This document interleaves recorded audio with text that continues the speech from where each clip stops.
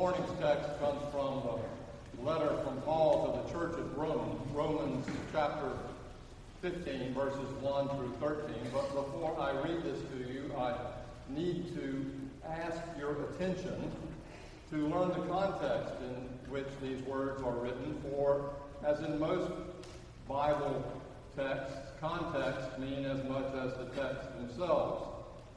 You see, through the history of the church, the book of Romans has been known as probably the most profound theological treatise ever written in terms of Christianity. Paul sums up everything he knew in this extensive letter to the church at Rome, and especially about how it is God's act for us in Jesus Christ that relieves us, that justifies us, that forgives us, that saves us. First 12 chapters or 11 chapters are about that, and then the remaining 5 chapters are about now what do we do in response. Paul witnesses to what all of this means in his book in Romans and how we are supposed to live together as a church in response to what God has done. Together, in harmony, in unity, he says. And this Advent at Riverside, when we gather as the church in purple, we do so because this is the color of Advent. Violet, I guess you could say, but let's just stick with purple. It is the color of Advent, but it is also the color that one gets when you combine red and blue, as in red states and blue states, together. For Paul, purple was the color of the church. As anyone who's ever been raised in a family can attest, and that's all of us, living together is not so easy. Someone always wants to throw you off the island. But that is especially true when it comes to being a community of faith, a church. As I learned recently, there are over 38,000 different denominations in the Christian faith. Each one convinced that their own particular vision of faith or truth is more true than the other 37,999. Someone once said of Protestants, wherever 2 or more are gathered, you have at least 3 or more opinions. Churches split over every conceivable issue you can imagine, whether or not to sing Advent hymns in Advent or Christmas carols. Some of you I know are willing to split over that one. By the way, I picked this morning's 2 first hymns, so don't blame Lois. We split over the issue of communion, who gets it, who does not. Baptism, at what age, whether it should be sprinkled or poured or dumped. Every possible issue, as I said, is a possible opportunity for a church division. In Paul's day, it was a lot less complicated than that, but there were also divisive issues. There were those who were Jews who thought that Jesus was in fact the Messiah. There were those who were Jewish who did not think Jesus was the Messiah. And there were the Gentiles, those who were not Jewish by race or birth, who believed Jesus was the Messiah. Remember, Jesus and the disciples were all Jewish, as was the early church. They followed all the laws of Judaism, the rituals, the customs, the purification, food laws, Sabbath laws, circumcision, and so forth. The only Bible they had to read was the Old Testament. That was the scripture Paul talks about. And then with Paul's own missionary work, he began to see that the promises of God include not just the Jews, but also the Gentiles. And so Paul brought them into the church. And as you would expect, this inclusion of the Gentiles caused great conflict. Should they have to obey all the laws just like the Jews?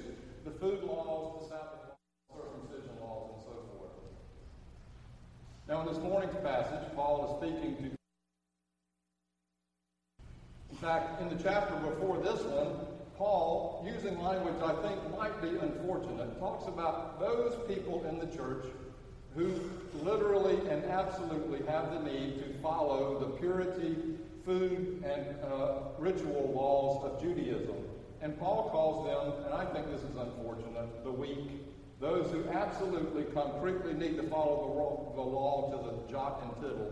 Paul calls And those that can follow the spirit of the law, Paul says, in which case you don't need to be circumcised as a Gentile, Paul calls the strong. Again, I think that language is unfortunate. But what Paul does say is that it is the responsibility of the strong to be a good neighbor to the weak by not offending them and expecting them to give up their own ritual and law and need for that law. If one is strong, Paul says, in faith, then one needs to compromise one's beliefs for the sake of the weak so as not to cause conflict.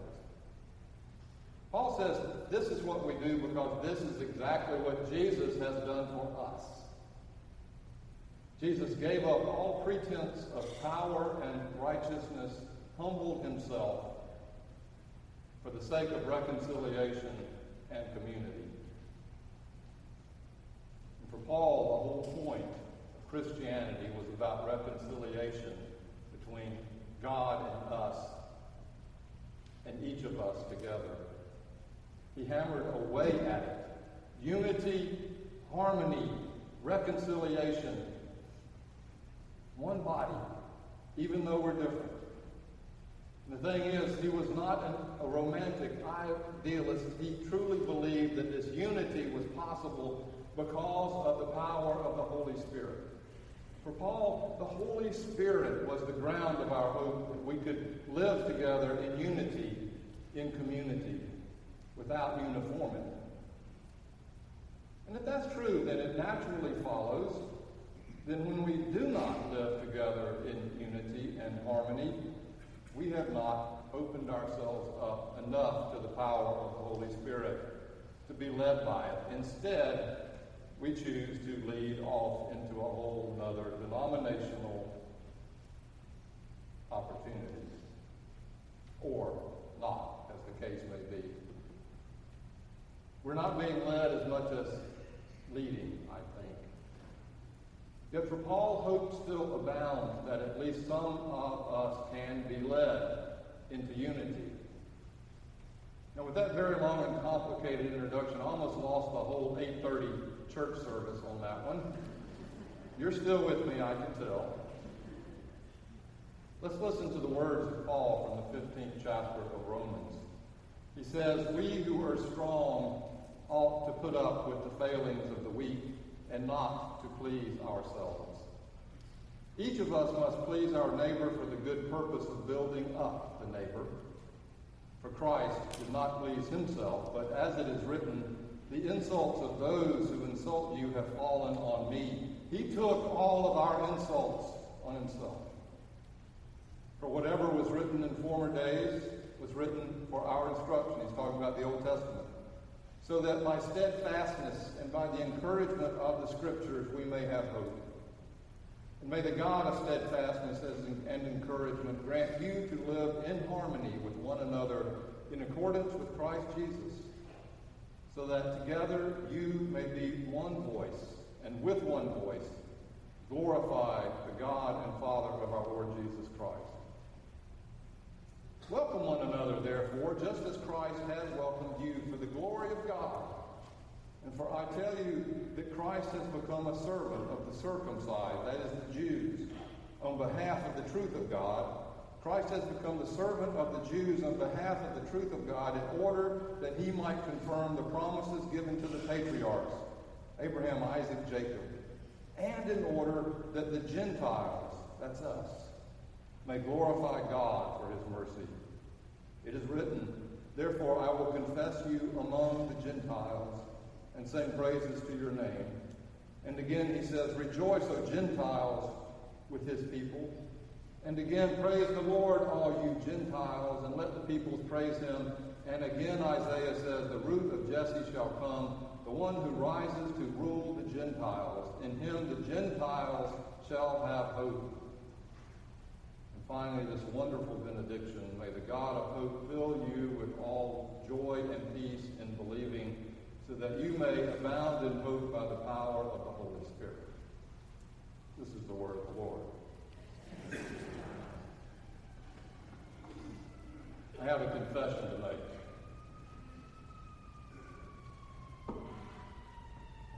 For some reason, going back as long as I can remember, I've always had a fear of not being included. Maybe this stems from my need to keep up with my idolized older brother, who was 2.5 years older than I am. He always seemed to have the right clothes. The first one I knew to have a burgundy-colored Gant shirt and oxblood Weejuns. He was a good basketball player. He made good grades in school. He was the first child. I knew my parents loved him more. Just teasing. And he always seemed to have girlfriends. I wanted more than anything to be included in his group of friends, and I would hang around with them at every chance until he or one of them told me to buzz off. Of course, I tried to copy him in every possible way, hoping that that would include me in his group, or at least I would have my own group of cool people because I thought he was cool. And this was especially true when it came to the issue of being on the safety patrol.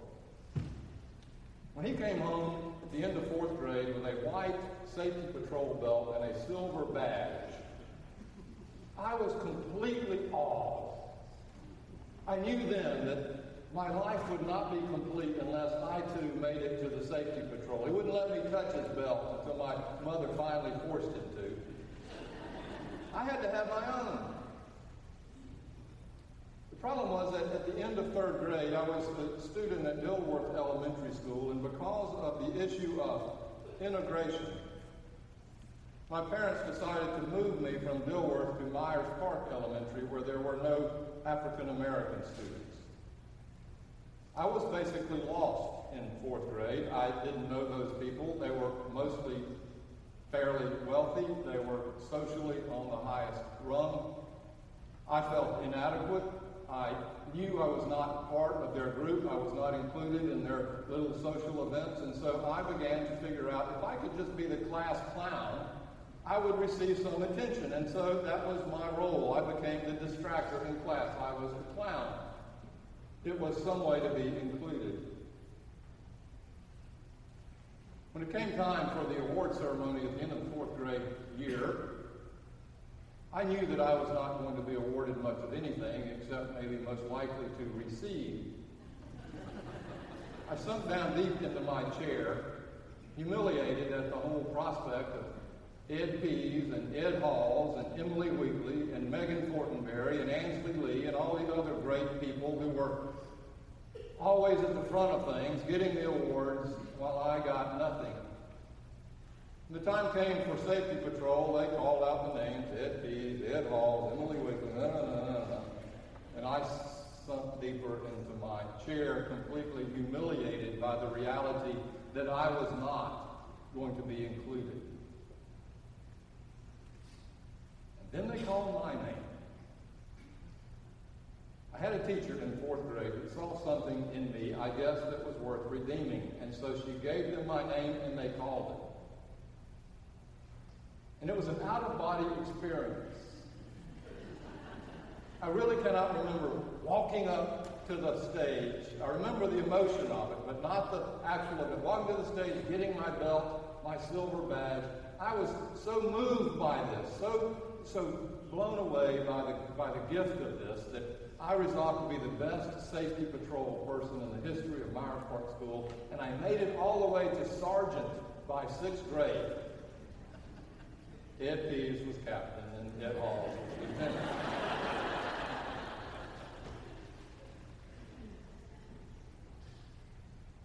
What was that about? When my brother went to college, he tried to go to become a fraternity brother in the Phi Delta Theta house, and he was blackballed by one person there, apparently, who had some vendetta against him. This was a big deal for him because my father was a Phi Delta and always wanted his boys to follow suit. So he got all the letters written and recommendations for Jim, and he got blackballed. 3 years later, I go off to college. I resolve I'm going to get in the Phi Delta house. I put on my best social graces, my best fraternity-looking outfit. I start rush. I do everything I can to coax them into my great charismatic personality that I should be a brother of the bond. I got my father to write the letters, and I got in to the Phi Delta house. I've never been so proud in all my life. I got in. My brother didn't. What was that about?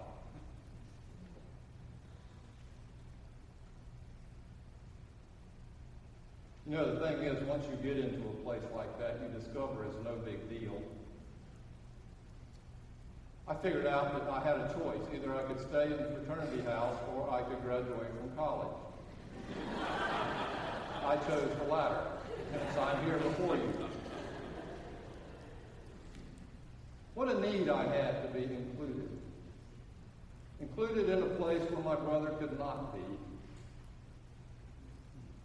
It occurred to me at some point in that it was a little bit like Groucho Marx remark, I'm not sure I want to be a member of a place that will let me join. And in fact, I ended up going inactive. It occurred to me that one of the biggest motivators in our life, maybe the biggest, the lengths that we will go through in order to be included and accepted and acceptable.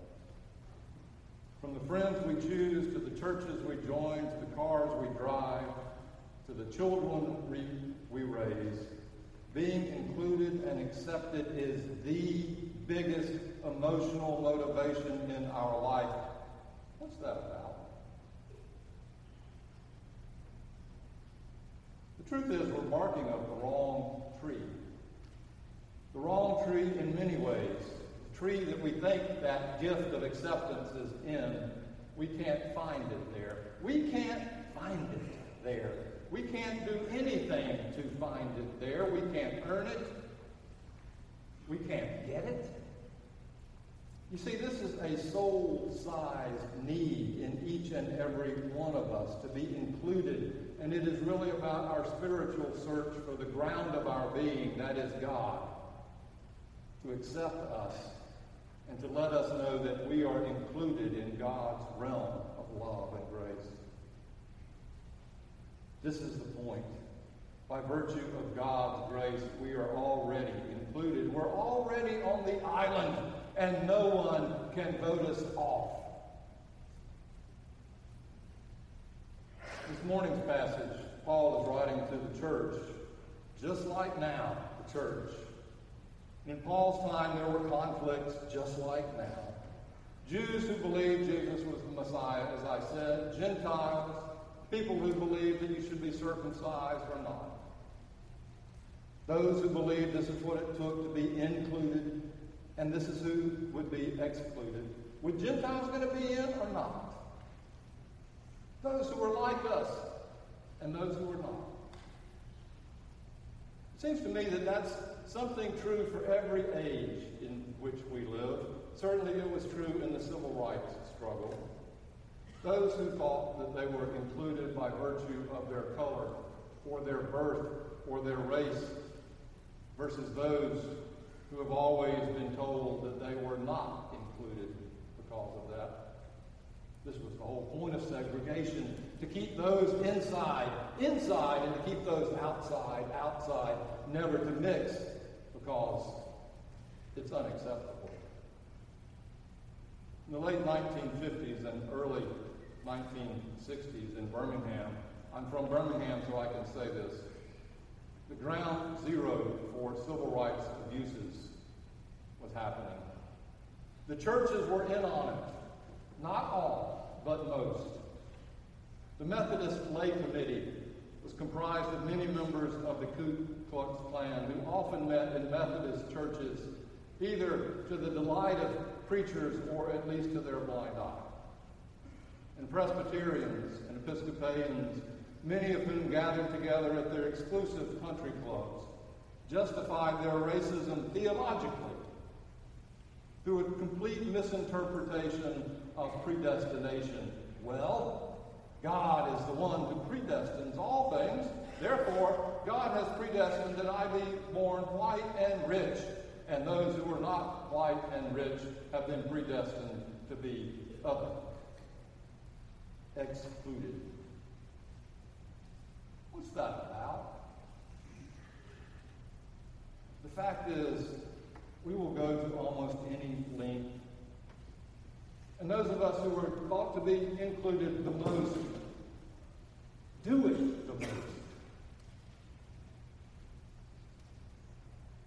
Paul tells us that God will go to greater lengths than this. Even for those of us, especially for those of us, not just on the outside, but those of us who think we're on the inside, who have such a need to be on the inside. Paul writes, "Now, therefore, we are called to live together in unity and harmony, for this is the hope of all Christian community built on the way of Christ." And it comes to truth as we gather at the foot of the cross, and we discover that we are all humbled by the humiliation of Christ and the suffering given to us there. It's the grand leveler. Paul says this is our hope, not just a hope. It is, in fact, from time to time, a reality that in spits and starts, in ways unexpected, we can live out in unity together through and in people we would never imagine. In response to the death of Nelson Mandela, I read the New York Times front page article on his life. The picture was as powerful as anything I've ever seen. It was Mandela's face illuminated by a light from a distance, and the rest of the complete background was black, as if he was the light shining in the darkness. It took me about 40 minutes to read this article. I've never seen so much in one newspaper. I read about his growing up, his history, his 3 marriages, his clay feet, his incredible courage, the influences in his life from his father, the tribal chiefs, his education in a Methodist missionary church was mentioned in one line, just mentioned, typical of the New York Times, as if that didn't matter. But it did, of course. It was not incidental to who he was and what he became. Because the truth is that Mandela was a deeply devoted Christian. The first thing he did when he was released from prison is to go to the largest stadium in Johannesburg and have a worship service. His Christianity was the seed of his understanding of reconciliation and hope. The vision for overcoming apartheid, which means apart from, sound like segregation, was formed in the vision of God, where lion and lamb and leopard and kid will lie down together on all God's holy mountain, and a little child shall lead them. And although he did not fulfill his vision, he changed the rules of the game. This morning's passage, near the end of his letter, Paul summarizes everything that he has written, everything he knows, by exclaiming that the hope is for inclusion of all of us, black and white and gay and straight and rich and poor and male and female and Jew and Greek and Republican and Democrat. Through the steadfast encouragement given to us by God in Jesus Christ. And he says this is finally made possible by the power of the Holy Spirit, because of what God has done, and not because of who we are or have done, good or bad. We're given the assuring, inclusive hope that we are part of God's reign and kingdom. This is our hope. This is the basis of all unity and community. If you've ever been in that place when you've come together with someone that you've been separated from because of argument or hurt or loss or anger, when you've come back together and reconciled and unified again, if you've ever been there, there is no joy greater in heaven and earth than that. Therefore, may the God of hope fill you with all joy and peace in believing, so that you too may abound in hope by the power of the Holy Spirit. Let us come together with the gifts of our lives